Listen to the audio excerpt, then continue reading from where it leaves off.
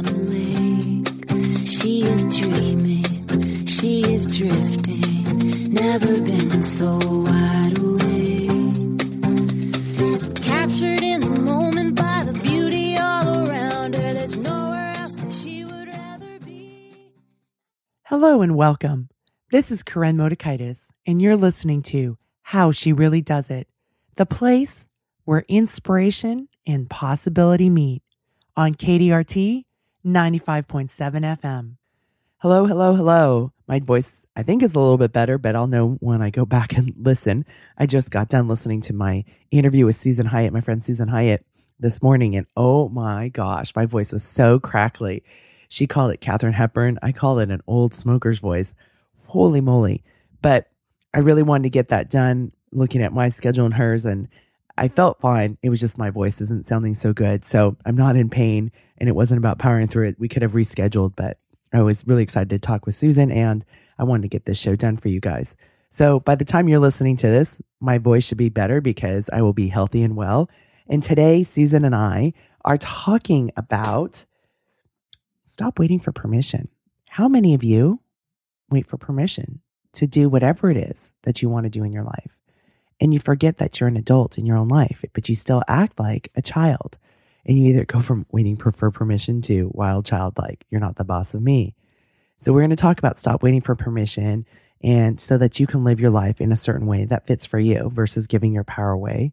And then we really get into knowing what you want, which is a huge reason we wait for permission, because if we have to rely on somebody else's permission, we don't have to know what we want. We can be the victim and blame somebody else. We talk about disappointment, the mindset, great mantras that you can ask yourself, and understanding your personal worth. And then we close with self-care. And it's not going to be taking a bubble bath. So stay tuned and listen to Susan and I. Thanks for your patience with me at this time. And I'll circle back with you after the interview. Susan Hyatt, welcome back to my show today. Thank you so much, Corinne. It is always a pleasure to be here on your show with your beautiful Kathleen Turner voice. That's a good way to put it. It's true. So we're going to talk today about stop waiting for permission. And I'm really excited about that because I think so often as women, we're waiting for somebody's permission to go and do the thing that we want to do, or to have time for ourselves, or to carve out the time, or create the career that we want, or, even losing weight, right? The permission of some diet out there of this is what you can eat and what you can't eat. And so I wanted to hear your thoughts about stop waiting for permission. Oh my gosh. So I can remember as a kid, and then someone gave a phrase to it later, so my mode of operation just naturally has mostly been to ask for forgiveness and not permission. And someone gave me that phrase. It may have been my husband while I was in college. Like, you never ask for permission. You always just ask for forgiveness should something hit the fan.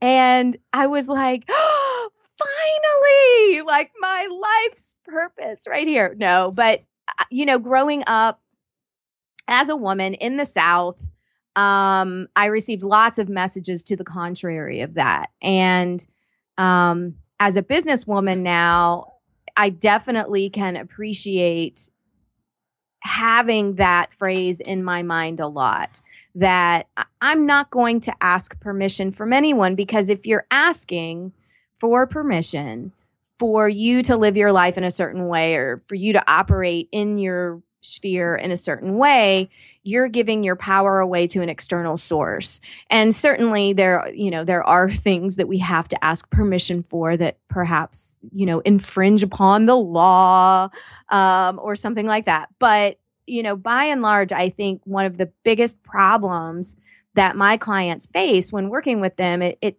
typically boils down to feeling like they have to ask for permission for what they want, or apologizing for what they want, and then setting out to create what they want. Is this okay? Or would that be all right with you?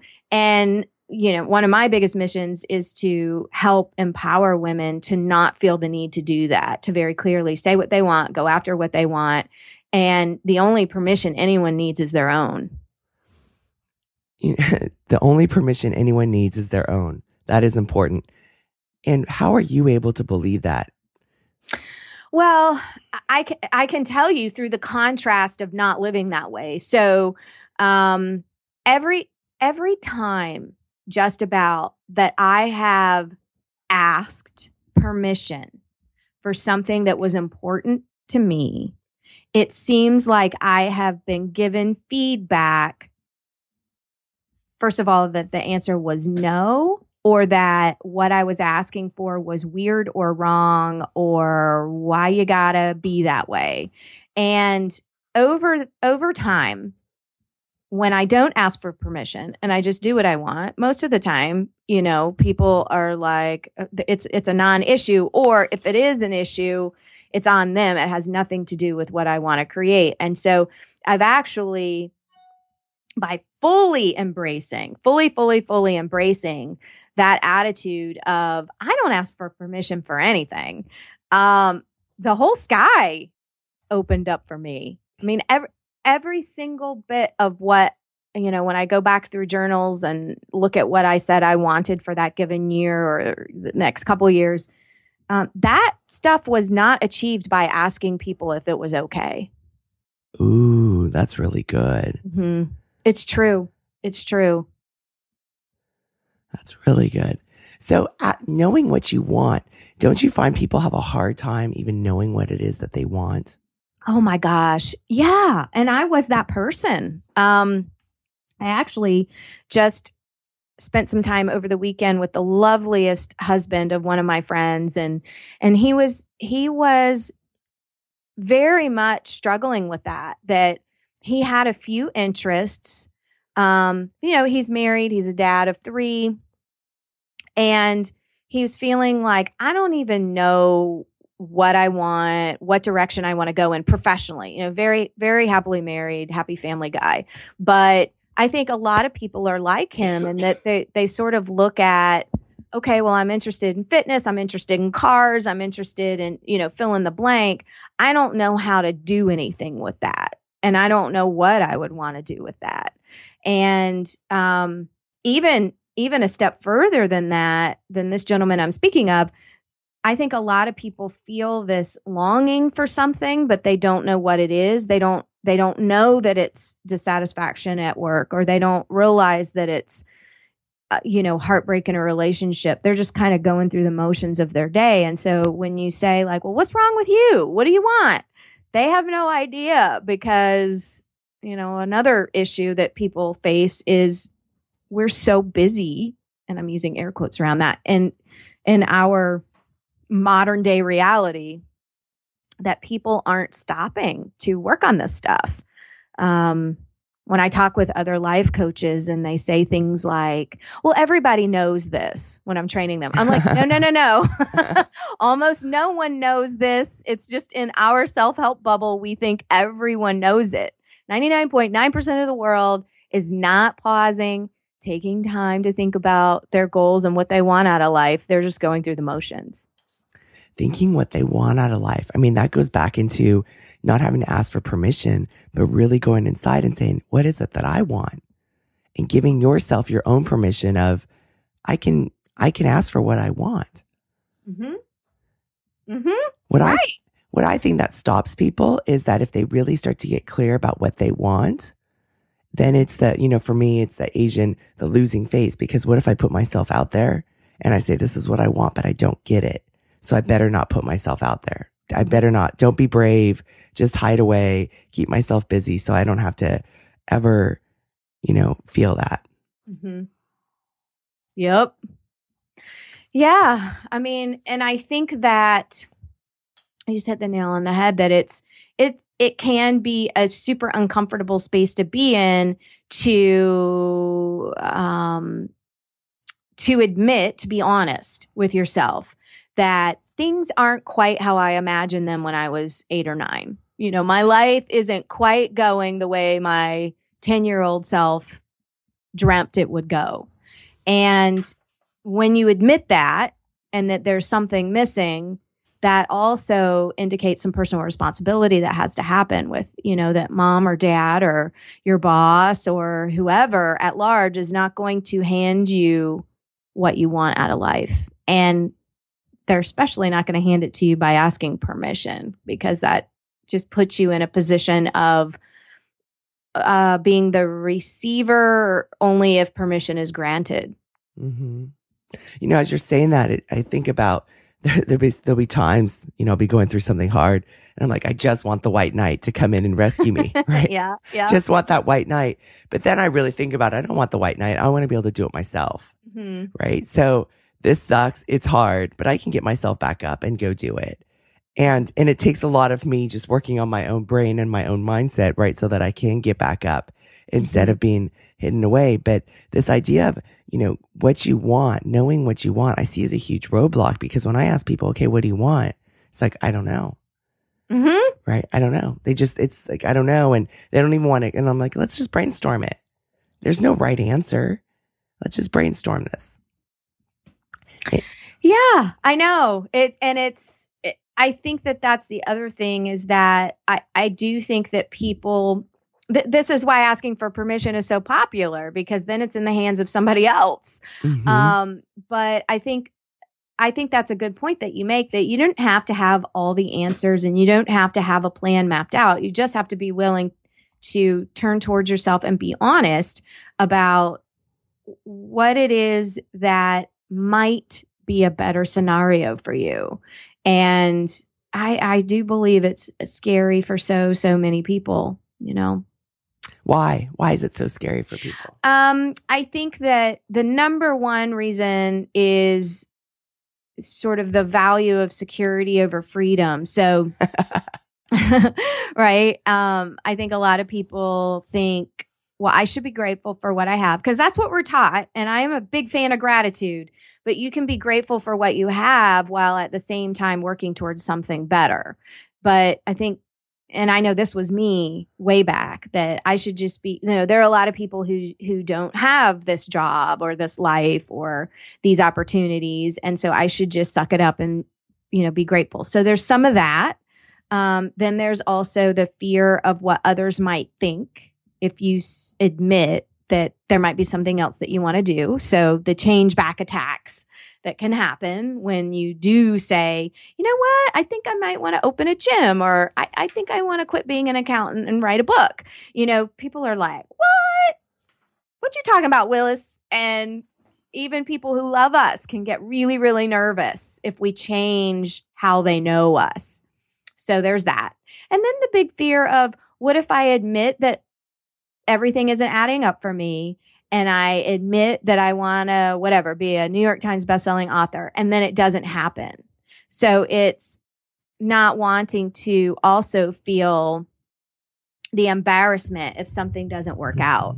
We're talking about embarrassment, and I really think a lot of that time of that, when we show up and go after what we want, we don't get that New York Times bestselling author title, right? But then it's that shame that we're so afraid of. Yeah. And I'm not enough, instead of, okay, I didn't get it, but what can I learn from this? Yeah. I mean, I think that that's a huge fear. Part of the reason people don't want to go after what they want anyways, because they don't want to feel whatever uncomfortable feeling that is. And plenty of people I coach, they're like, I don't want to feel disappointed or embarrassed. Actually had this conversation last week with someone, and I'm like, if you can just say, okay, I might feel disappointed or embarrassed, and am I willing to risk my ego enough to feel the sensation of disappointment? I'm not going to die from it. But I honestly, when my kids were little, I did not want to feel embarrassed. Like if I took them to the dentist office and they were bouncing off the walls in the lobby, or, had to go up to the school because of something, the fear of feeling embarrassed ruled me. I would do anything to avoid the feeling state of embarrassment, which makes me laugh now. because it's almost like I purposefully put stuff out there to desensitize myself from it now. But I think for a lot of people, in addition to embarrassment, they cannot handle that feeling of disappointment that they wanted something and didn't get it. But aren't they feeling the disappointment by not even allowing themselves to want? Yes. They're going ahead. They're like, I'm just going to go ahead and feel crappy now because I don't want to feel this particular flavor of crappy later. Mm-hmm. And if most people, what you just articulated so brilliantly, most people aren't thinking of it that way. But as soon as, if they're working with a coach or someone who can point that out, like, dude, you're not living right now. You're already doing it to yourself. They're like, what? Oh. So how do you figure out what you want? So I like to follow my cravings. So I pay close attention to when things intrigue me or pique my curiosity or make me stop and pause. And, before we started this recording, we were talking about this retreat I'm doing on the Queen Mary 2. And it's coupled with when we sail from New York to England. Then when we get to England, we're doing a Downton Abbey tour. So that came about because I was invited at the last minute to fill a table at a Downton Abbey fundraiser for our local PBS station. And I sat next to this woman who had just come off of a transatlantic crossing on the Queen Mary 2. And so we talked the entire dinner she started talking about it. And I immediately was like, oh my gosh, really? Tell me all about it. And she's saying things like, well, they presented me with 10 different pillow options. And I'm like, shut up. 10 different pillows. What? And so I get a certain, feeling state in my body when something excites me. And it's a certain flavor of excitement that makes me lean in. And so I sat there the whole dinner going, wow, I need to do something on the Queen Mary too. So I'm paying attention to her story, noticing how excited it gets me just to hear about it. And, I'm there because I'm watching Jessica Fellows, who wrote the companion books for Downton Abbey, watching her speak and eating it all up because I'm obsessed with Downton Abbey. It wasn't until it was a few weeks later when I was coming up with ideas for my business. I actually was working on a completely different business idea, and I couldn't shake this Queen Mary idea. And for me, I had to pay just super close attention to where my heart and soul wanted to go. One other thing I want to acknowledge is that, because I've known you for so long, is that you're really clear about admitting what you love, right? Mm-hmm. People know that you love Downton Abbey. So that's how that invitation even got out there. Because had you not put yourself out there and owned that you love Downton Abbey, would you have gotten in the invite to that dinner? Right. No. Right. Somebody said, hey, my husband bought this table as a sponsor for his business.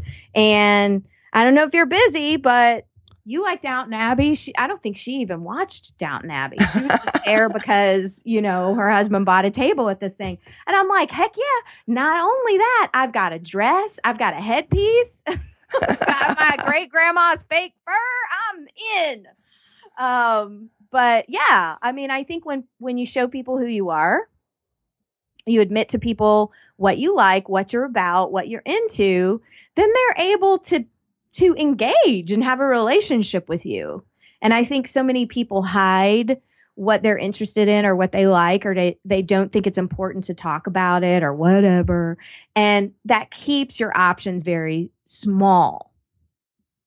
Yeah, that's really important. So put it out there of, this is what I like, own it, and then start paying attention to what are the things that excite you. Mm-hmm. And so what if the people criticize? Doesn't matter. If you don't like Downton Abbey, that's not a big deal. But you like Downton Abbey. I like Downton Abbey. So, and if other people don't, so what? if you don't like it, whatever. I mean, I'm going to question your intelligence, but I'm just kidding. No, I've had so many people come up to me like at the gym and say, okay, I just started watching Downton Abbey because you won't shut up about it. And it's so funny because it's like, well, you might not like it. You might be more into, The Walking Dead or something else. But season 6 is so good. It is so good. I watched the whole thing on Amazon Prime. Yeah, I haven't watched the whole thing yet, but I'm in season 6 and it's so good. I'm just loving it. I'm kind of milking it out because I don't want it to be over. And let me just tell you, it wraps up in such an amazing and beautiful way. It's just so like you're going to be so happy at the end. I love when a series can do that. Mm-hmm. I love when a series can do that. Mm-hmm. All right. So going back to getting clear about what you want. So paying attention. Are there anything else about figuring out what you want? I think I've talked about this on one of our previous podcasts together, but paying attention to, if you're having a hard time accessing what inspires you or what pulls and tugs at you the way that the Queen Mary 2 cruise attracted me, you could look at the opposite of that. You could look at what makes you angry, what makes you envious. I think those are major mile markers as well. So, a huge part of my creative juju comes from paying attention to what irritates me, ticks me off.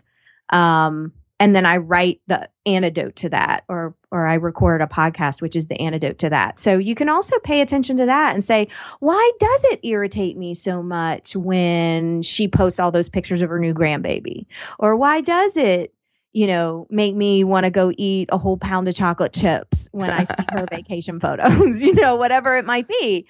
And pay attention to that because that's your soul talking to you too. I love that. And paying attention. Now, do you have like a process that you go through? Do you like weekly reflect, or what's your process besides this? Well, so my process, the number one thing is to keep your eyes and your ears open all the time to what tugs at you emotionally. So I think that that's number one. And then when you notice those things, then eavesdrop on the inner dialogue happening about it.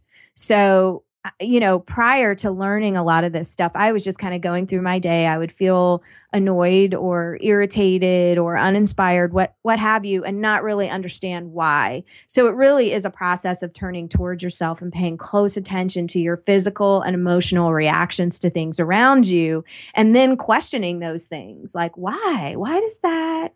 Even though most people listening to the story would be a lot of people. Well, there are some people who are scared of boats, but a lot of people will go, well, duh, who wouldn't want to go on the Queen Mary 2?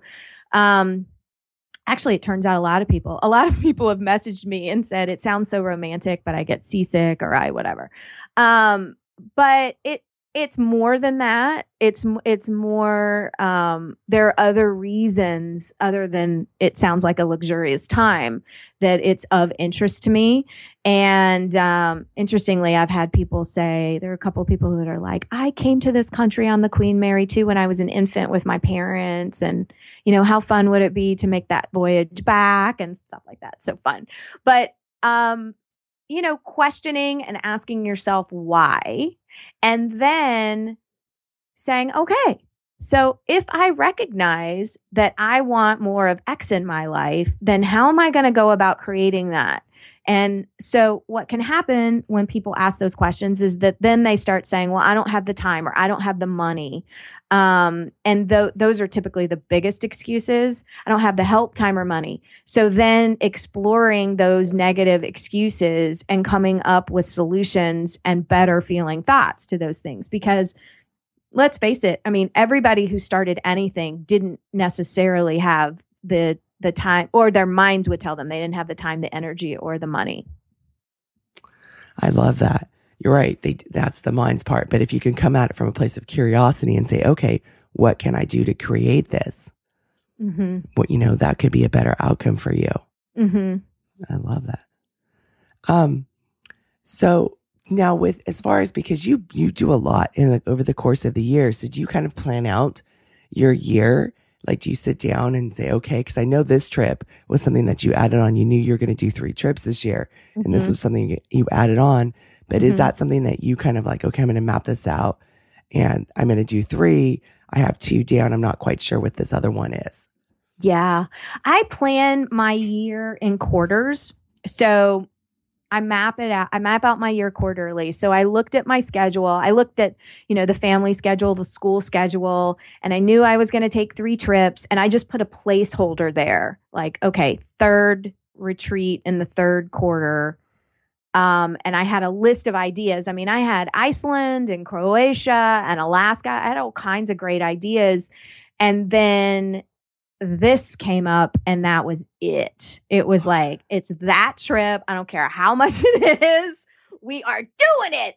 And that feeling state that I get, it's hard to describe, but when something is a go for me now, over the past 9 years, I've paid such close attention to my body's sensations that there's a certain quality to the excitement when I know it's go time. I know it's like this right here is happening versus that's a really good idea, but I don't know yet. So I have ideas going that are, I don't know yet. And then I have the ones that are like, there is no obstacle to this. Like you could tell me anything and I would say, okay, what's the workaround? Because I want to do it so badly. And I think that that's the, when I talk to people who say they want to do certain things, but they have lots of reasons why it's not a good time or why it's not going to work out. It's like, that's not true. That's not it. That's not it. Because if you really want to do something, you really want to do it, you're going to figure it out. I love that. What's the workaround? Like how your brain just goes there. What's the workaround? How can I do that? And, because there were a lot of them for this trip. It was like the wrong time for everything I wanted to do. Like the Downton Abbey, the Downton Abbey tours that you can buy, they're not doing that. They do them only over the summer. So I'm like, okay, who does the best Downton Abbey tour in England? And we're hiring them for a private tour. Fuck this shit. Like figure it out. So it's, if you want something bad enough, you're going to figure it out. There you go. Now, how do you apply this in your day-to-day life? So my typical attitude is that like, okay, most of the excuses given to me by myself or others are completely solvable excuses. So I tend to, like right now, I'm working with the school system. My son Ryan was homeschooled for a couple of years. He's a junior now. And because he has the most adorable girlfriend on the planet, he wanted to go back to regular high school. So as a second semester junior, he went back in and he is right. He is right on time with his credits. And the school system is confused about some of his credits. And so their initial answer is, well, that's not our policy. That's not how we do it. Those aren't classes we offer. And I'm not someone who's just going to go, well, okay, I understand. My typical response is, well, I get that this isn't, a typical student situation, but what can we do? Like, who else could I talk to? It's more of a positive attitude of, I'm sure we can work something out. Mm-hmm. Let's figure it out versus, oh, okay, never mind. Like that whole asking for permission thing. Mm-hmm. No, I'm always like, there's a solution. We can figure this out. This is figure outable. Mm-hmm. So it sounds like with all of this, knowing what you want, stop asking for permission. You have to understand your own personal worth. Yeah. Yeah. Such a good point, Corinne. I think so many people cower or accept no for an answer or don't bother to ask in the first place because of some kind of belief that they're not smart enough, important enough, worthy enough, pretty enough, thin enough, whatever, to even ask. And the truth of the matter is every single person listening to this podcast and every single human being I've ever encountered is absolutely worthy and absolutely capable of anything. And we have to stop using some elusive, evasive measuring stick of worth. And I mean, we're taught, depending on your upbringing, to jump through the hoops or earn the gold star, and then you'll be good enough for X. But it was really quite an amazing and fascinating realization through the personal work that I did when I finally understood or got that, you were born enough. There is nothing to be added to you to make you any more worthy than you are right now. That's really good. I mean, if you think about it, there's not there. And I think that, unfortunately, I mean, especially if you look at the political arena, that's not how a lot of people are operating in the world. That, that there's the attitude that there's a certain socioeconomic level, like, I'm better than you, this is mine, this is yours. And it is that scarcity mindset of, I've got to get what's mine. And if we can slow that down and unwind that and come from a place of, like, hey, I am standing here with a heart beating and I'm breathing in and out, and that's enough. And how old were you when you started to choose that belief for yourself? How old am I now? So I'm 42 now. So I had to be 32 or 33. So let's say 9 years ago, probably. And it's a choice to believe that about ourselves, isn't it? It is a choice to believe that. And it took some work, because I remember thinking, well, what's the alternative, Susan? The alternative is to continue to believe that you've got to earn your right or your place at the table. And that's just not fun. No, it's that's draining. Just not a good way to operate. Yeah, no, it's very, very draining. And so to know that you're born enough, I mean, Marianne Williamson says that. And I remember when I used to read that before I started the show, and I was like, how can you just be enough? Right? Don't you have to do X, Y, and Z to be enough? But realizing, and I know that now, that we are enough right now, right here in this moment. Yeah. I know. It's trippy. It's trippy because, I mean, I was definitely raised that, you have to earn it. You have to earn everything, and including your place in heaven. You got to pray that rosary and ask for forgiveness and go to confession and kneel, sit, stand. Ave Maria. It's been interesting as you're talking about this. I think about swimming, because, right, I coach swimming too.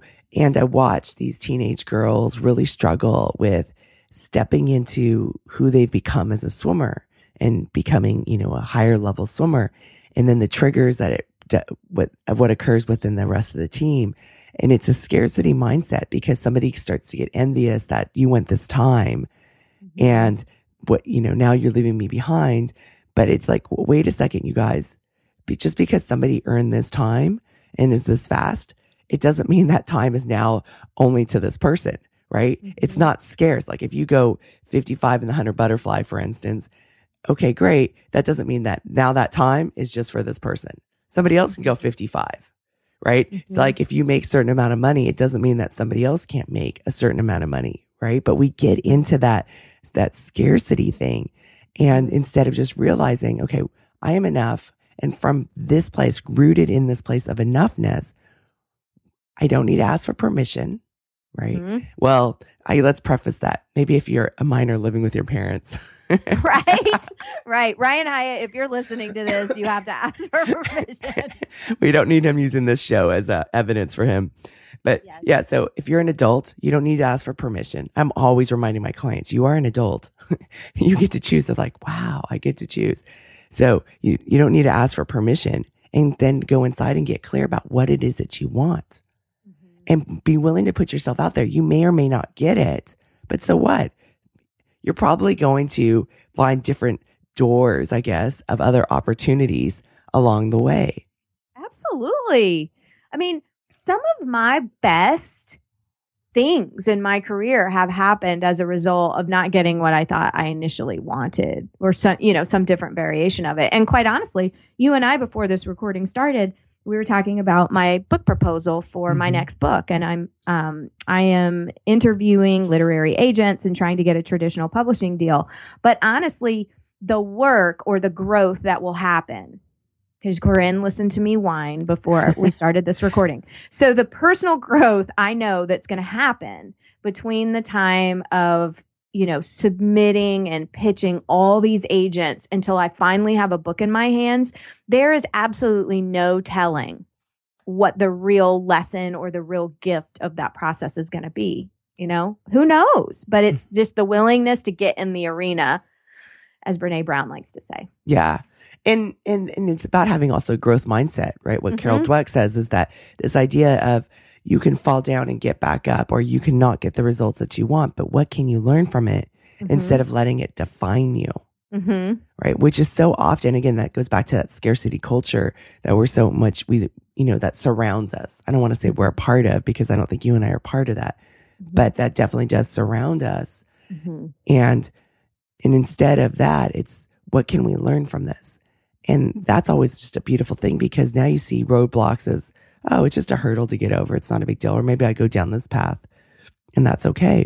I love that. And you reframe it, that personal growth that will happen with this whole book thing. Well, and you know what? It's sort of like, I definitely am someone who I enjoy now solving problems. And I really don't want, it would be nice if a wonderful agent represents me and a terrific and lucrative book deal results from that. But I actually thrive on the challenge of figuring out what's going to make something work. And so, I actually don't, even though I want what I want, I do like the challenge of making that happen or creating that. So, and it's because, like with my first book, oh my gosh, writing that was one of the hardest things I've ever accomplished, honestly. And it wasn't even like having the book out there was so anticlimactic, because what I got from that was who I became as a woman and a writer making the book. And it was the weirdest thing to me that when the book was finally out there in the world, I was proud and I was happy and all those things. But I was more proud of the process than I was the product. Say more about that. So there were so many times in that process that were difficult, challenges that came up, like even at the 0 hour, realizing that I needed to hire my own editor, because there was miscommunication about who was editing my book. And, I pulled it, even at the very end, I pulled an all-nighter with an editor to get that book on time to press. And I look back on that and I'm like, man, the amount of growth that happened in me as a person is so priceless, that the book, which is what I thought the goal was so little compared to the benefits of going through all that. I mean, at the time when I was crying and pulling an all-nighter, I didn't have that perspective. It was only later. And so now that I'm entering that arena again at a different level, I'm reminding myself that when you come out on the other side of this, it's going to be the same thing. So I have a question for you. With being able to look at these things as challenges, right? Is that because you do such a great job of self-care? I think that could be part of it. I definitely am very devoted and dedicated to, my mantra is that I am a woman who takes exceptional care of herself. And I actually say that to myself every single day. And that looks different some days than others. But I do think, my mantra is the more fun I have, the more money I make. And so that involves a significant amount of downtime and time to move my body, the kind of power food I make sure I have in the house. There's a lot of things that go into self-care that are, different than just, I'm going to go get a mani-pedi. Mm-hmm. No. A bubble bath. Right. All those things that when we say self-care, people think that's what it means. It's more of a spirit or devotion to giving yourself what you need at any given time. And so I do think so, because I think if you're so busy, so the people that I work with or just people that I know that are so taxed, they are spread so thin. They are like eating Subway in their car and, about to run out of gas because they're trying to make it to the school on time. I mean, this was me 10 years ago. And any additional request made of them makes them blow up because they can't handle what's happening. Obviously, if that's your reality, you're not going to be able to look at a challenge as a growth opportunity. You're going to be pissed. And so I think that's an interesting observation you made, Corinne. So I guess I would have to credit self-care for the ability to look at it that way. Well, because, your 32-year-old self, would she have been able to look at what you're doing today, like with the cruise, right? Mm-hmm. With as challenges, and it's like, okay, we can solve this and this will be fun. No. Mm-mm. She would have wanted things to go very smoothly. She would have wanted what she wanted, but she wouldn't have welcomed any challenges whatsoever. Because what would the challenges mean? That she wasn't good enough. That she wasn't good enough, or she wasn't smart enough, or she wasn't, or that it wasn't meant to be. That's another one. Oh. If there are challenges, it's not meant to be. Yeah, that's a game-stopping belief, isn't it? Uh-huh. Yeah. Because I think a lot of people think that. They think, well, if I'm following my North Star, that life should conspire to work with me. And it's like, life is conspiring to work with you, but it doesn't look like easiness. But we don't need to add a whole bunch of drama to it because of our mindset. And that's what we do, right? And instead of like, okay, this is what's going on. Here are the situations. Here are the challenges. What are workarounds? I can't tell you how often when I'm working with people, just like different industries or whatever, when I'm trying to pull off some of my ideas and people have absolute fits over things, I'm like, this is not a problem. This is not a problem. Let's just figure this out. Like, calm down. I like that. Let's just figure this out. And then before we go, I want to wrap up a little bit about self-care, because you hit on something that I think is so important. Because I used to be, I was like, I'm a busy person. I don't have time for this. Mm-hmm. And I could be very martyr. And the thought of self-care was just roll my eyes. That doesn't happen to real people like me, right? I don't have time to take baths. And, but I am a person who takes care of herself. And I might steal that. I'm a woman who takes exceptional care of herself.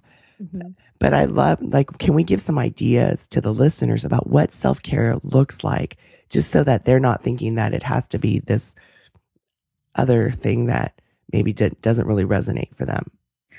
Yeah. So, I think it starts with asking, what is it that you think you need? And so for some people, it might be quiet time. For other people, it might be, moving their bodies, or other people like my former self, they might be hitting up the fast food drive-through 3 times a day and might need some real food in their house. And so I think, self-care in my world is everything from the right amount of alone time. So when my kids were smaller, I couldn't figure out how to have more alone time, because I fought the idea of going to bed early and getting up early. I fought that and fought that and fought that. And when I finally started getting up, in the beginning, it was like small increments of time, just 15 minutes before everybody else. I felt like I had gained like a whole hour in my day. Uh-huh. And so then I kept, this former night owl now gets up at 4:45 in the morning willingly, because I love all that quiet time. Now, my kids are older and they don't want to talk to me now unless it involves a ride or money. Yep.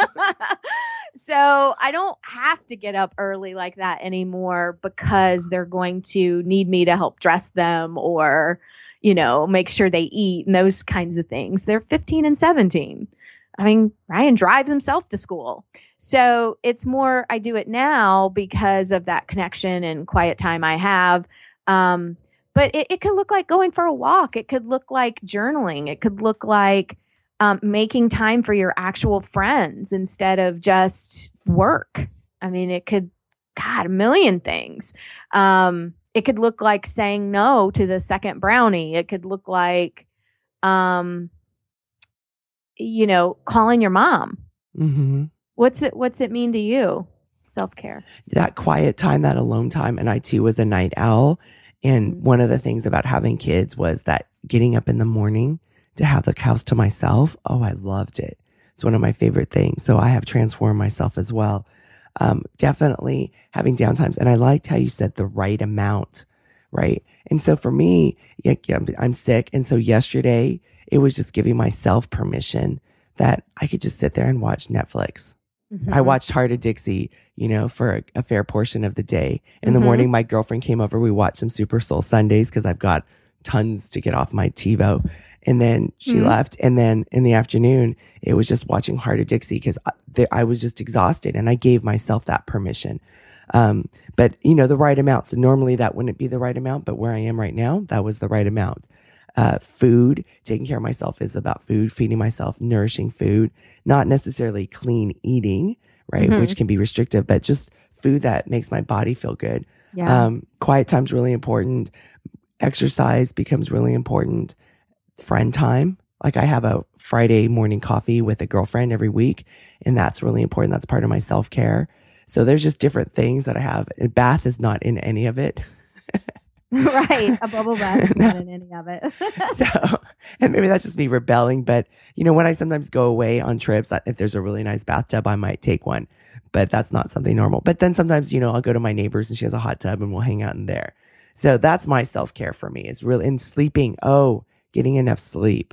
Yes. Is huge self-care. I agree with you. Sleep, food, quiet. All of those things are so important to me. And there was something else that I was going to say and now I've blanked out on it. But I think that a lot of people, when you started talking about it and saying, oh, I don't have time for that, that actually is the number one negative thought I still have. It's just a habit. It's not something I believe anymore, but I'll notice that if my mind is trying to cook up some drama, it is, I don't even have time to think about that right now. I'm so busy. It's like, wait a minute. Yes, you do have time to think about that. But I think that probably many of your listeners are working and they have kids and they might be also taking care of an aging parent. And it's a really popular excuse that I don't have time, but it's something to explore because if you don't have time to take care of yourself, everything is suffering. I promise you. Yeah. And you can't look at those challenges as opportunities. Instead, when I was the martyr, I would just blow. Yeah. Oh, me too. Well, Susan, thanks so much for coming back and putting up with my squeaky voice today. Oh, your squeaky voice is still beautiful and I appreciate it. I always enjoy coming and talking with you and your listeners are so kind and generous with me. They always say, oh, I heard you again on Corinne's show. So I think that we have some crossover followers now. So thank you. Absolutely. Well, thank you so much. All right, I'm back. My voice is better. I listened to my intro that I taped afterwards and it's a lot better. It's not what it is, but it will be there one day again. So thanks so much for listening to that cracking voice, or as Susan said, Katharine Hepburn. That's very generous of her. I want to talk about some of the points that we discussed in this interview today. And this big one is reflection. And you've heard me talk, Michelle Woodward and I talk about this quite often, this idea of reflecting, or Mark Butler and I, who the finance guy, we talk about checking in. This ability to reflect, this ability to get to know what you are thinking and what you are feeling is huge. It is so, so important just to unpack those thoughts because so often we don't even know. We keep ourselves so busy or we stuff down our emotions with food or with busyness or with Netflix or whatever. But really using this reflection to pay attention. And in order to do this, It's really important to be rooted in compassion, in curiosity. And a lot of times you've heard me talk about we're either rooted in shame or rooted in compassion and wholehearted living. And when we're rooted in shame, our brain starts to shut down because we're trying to disconnect from that feeling. So we use our shame shields, and we're either hiding away, we're approval whoring ourselves, or one of my favorites is inner gladiator, seek and destroy. You're going to mess with me? Bring it on, because I'm coming for you. And that's how we don't allow the reflection, because we're so in our, what, Eckhart Tolle would say would be our ego. When we can be with our thoughts and our feelings and be rooted in compassion, we can look at it from a place of a compassionate observer and from a place of curiosity and own our whole story. And would be the growth mindset that we so often talk about on the show of, okay, here's where I'm not really proud of what I did or how I behaved, and here's what I can learn from it. Or here is how I was having this pity party and I understand that that's what I was having. Now what can I learn from it? Or here's how I was feeling, right? Todd Kashdan talks about that. The negative feelings aren't bad. They're here to give us information. And Carla McLaren has also talked about that on this show as well. So, excuse me, being rooted in that compassionate place so that you can use your whole brain and you can really watch it without being a shame trigger of, oh, so you're not enough. What's wrong with you? You're an idiot.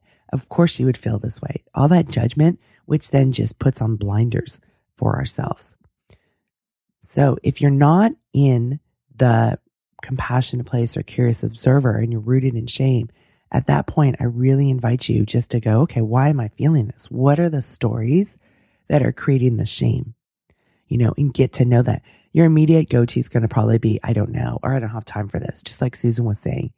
But the reality is that this doesn't have to be done. It's effective when you can write it down, but it doesn't have to be done that way. You can be washing your dishes, folding your laundry, driving errands, standing in line at the grocery store.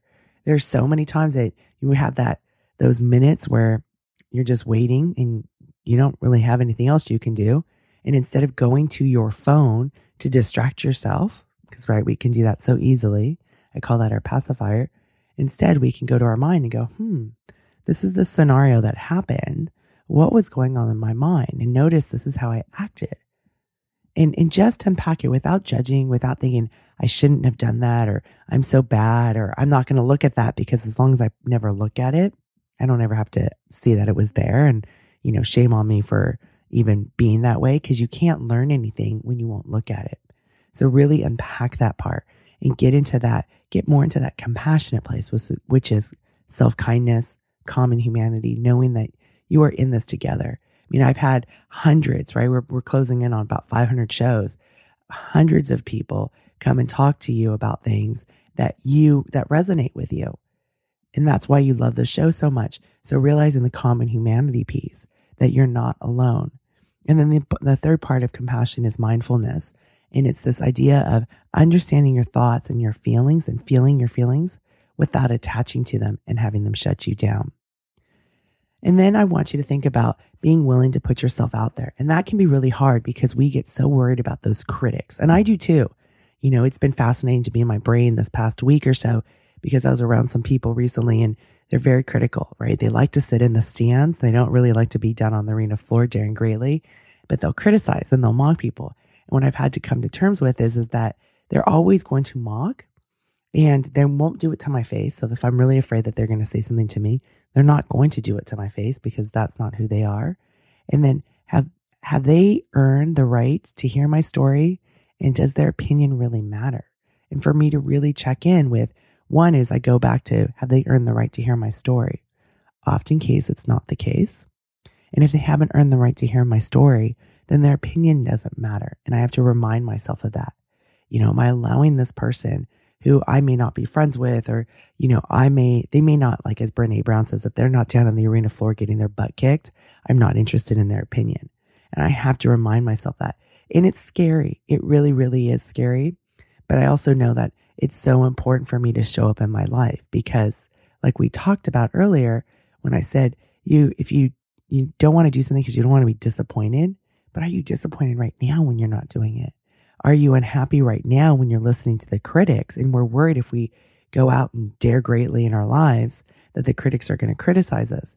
But when we're going out there doing our thing, aren't you feeling great? And you're like, okay, opinion noted, right? And it can be in a, it doesn't have to be in a inner gladiator moment. It could be really like, opinion noted, this is what you believe, but that's okay because this is what I believe. And take that. And I look at that as having, Corinne filters, what is important to you and understanding that, but also processing it through my own filters, which is a huge step for a recovering approval whore. And I know that there's some listeners that really don't like that term. For me, it has to be that harsh because people pleasing is just too gentle. And I don't want to go back to that life. I spent a lifetime trying to get other people's permission and other people's validation. And that's like quicksand or, those hourglasses that you turn over, it never gets full. That's what that sand feels like in my body, right? It never really fills the holes. And so for me, it's a reminder, wait, what do I think? What matters to me? And, letting go of the critics, there's always going to be somebody out there criticizing. And think about it. Why do you judge other people? Usually what we don't like in others is what we don't like in ourselves. Or it may be making us uncomfortable because if somebody's daring greatly, then it's a reminder that maybe I'm not in my own life. And like Susan talked about, getting clear about what you wanted. One is for her to pay attention to, what are the things that get excitement. But if you recall some of the previous interviews that she'd done with me, she talked about envy. Those are the things that were the messages of, hey, wait a second, I was envious of other people doing this. So why don't I do this? So if you're judging on another person, I would invite you to take a look at, is this something that you want for yourself, but you don't believe it's possible for you? And really look at that. And I've really spent the last couple of years trying to practice staying out of judgment because I used it a lot. And it was a way for me to armor my heart, but the cost was really high. And so the more and more that I can sit there in this compassionate place as an observer, in a place of curiosity and going, okay, unpacking all the stories that I'm telling myself. What's the drama in my own mind? And with these other people out there, there's always going to be critics. There always will. But I can't please everybody. And most importantly is that, am I doing what lights me up? Right? That's in line with my values and my strength. I wouldn't say, take advantage of somebody else because that's not in line with my values. And I don't believe it's in line with yours. But what lights you up? What gets you excitement? And what can be your best self showing up? Because really, when we talk about creating this best life, and I used to get so mad about that saying when Oprah had it back in the early 2000s, I was like, but I'm watching your show. Why isn't my life getting better? Right? You have to go out and practice, one.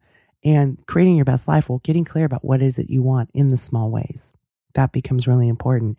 And then it's really about being the best version of yourself, being the person, once you take off the armor, once you put down the shields, being your authentic self, who you are. And not everybody's going to like who you are, but how many people do you really need? And isn't it important that you really like yourself? So I'm inviting you to let go of getting permission from other people. You give it to yourself. It's your permission to give to yourself, and that's a form of compassion. And then really practice reflecting and letting go of what the critics say.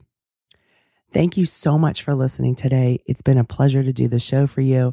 Go to howshereallydoesit.com and join our community. My new website may be up by the time that the show is airing, and there's going to be a membership site. It's free for you. So make sure you're on the email list so that you can get the information for that. And it's now time to do a shout out to Chris Ann 09. Thank you for taking the time to do those.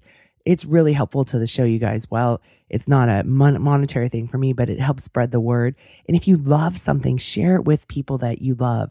Own that part of what you really love, regardless of what you think other people will think. So thank you so much for leaving the iTunes review. And until next time, I'm smiling big for you. On a lake, she is dreaming, she is drifting, never been so wild.